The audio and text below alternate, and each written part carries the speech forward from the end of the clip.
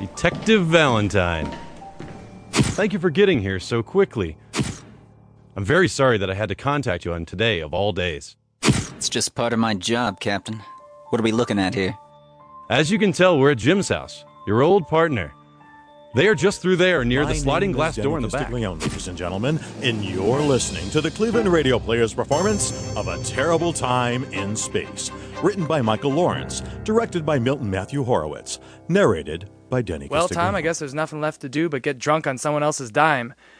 And I get to drink twice as much because I don't have a +1. I'm kind of sad now.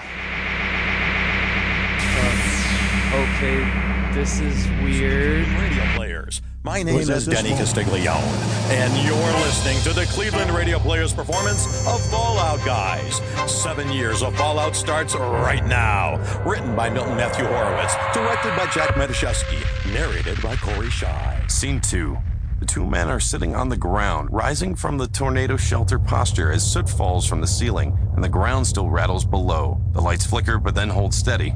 Well, that's it. 7 years starts right now. Guy starts setting a bunch of clocks on a nearby... You're listening to the Cleveland Radio Players' performance of Phoenix, a one-act thriller by Scott Fivelson, directed by Milton Horowitz, narrated by Six. The lab is dark. All that can be heard is shivering, absolute shivering. Marie, blanket wrapped around herself, hunched on a cot. Dietrich beside her, seeking to comfort her. Cold. I'm cold. Even though she's drenched in sweat. I know.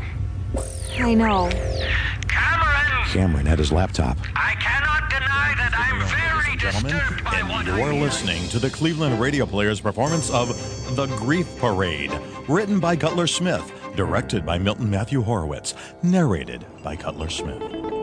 And I come upon this scene as I'm walking the road. I see this floral fella discoursing with a tree trunk.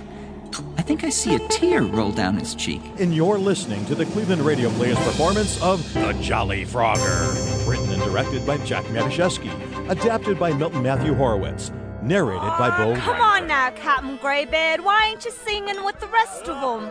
Not like you to be drinking by yourself. It's just the singing.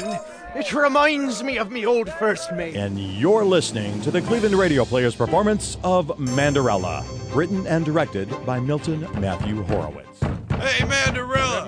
Hey up there! Hey! They can make me do their crummy chores, but they can't stop me from dreaming. Ain't that right, Dad? To the Cleveland Radio Players' performance of Teleporters, written by Michael Lawrence, directed by Milton Matthew Horowitz, narrated. Whoa, dude. What kind of dumps are you taking in here? Yeah, is this like your cyborgs can take a data dump or something? No, god damn it. You're listening You guys to the are Cleveland dumb. Radio Players' performance of The Gunpowder Treason, written by Milton Matthew Horowitz, directed by Ryan Forte, narrated by Jack. Remember the 5th of November. Ha! I see no reason why we should remember the gun. You're listening to the Cleveland Radio Players' performance of The Big Bad Wilf, written by Jack Matuzewski, directed by Milton Matthew Horowitz, narrated by Logan Smith. Hey, there's a guy, officers. That's the guy that knocked me out and stole my suit and microphone. Somebody stop him! Oh, crap, you brought the law. Time to scram. Grab him, don't let him get away. You're listening to the Cleveland Radio Players' performance of The Steward, written and directed by Eric Sever, narrated by Jack Matuzewski. Even for a wise guy, his pockets were surprisingly full.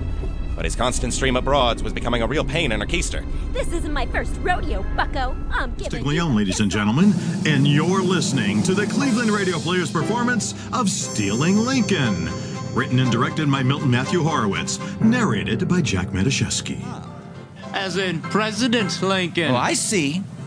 What's the matter, son? Too much trouble for the boss body snatcher of Chicago? No, not at all.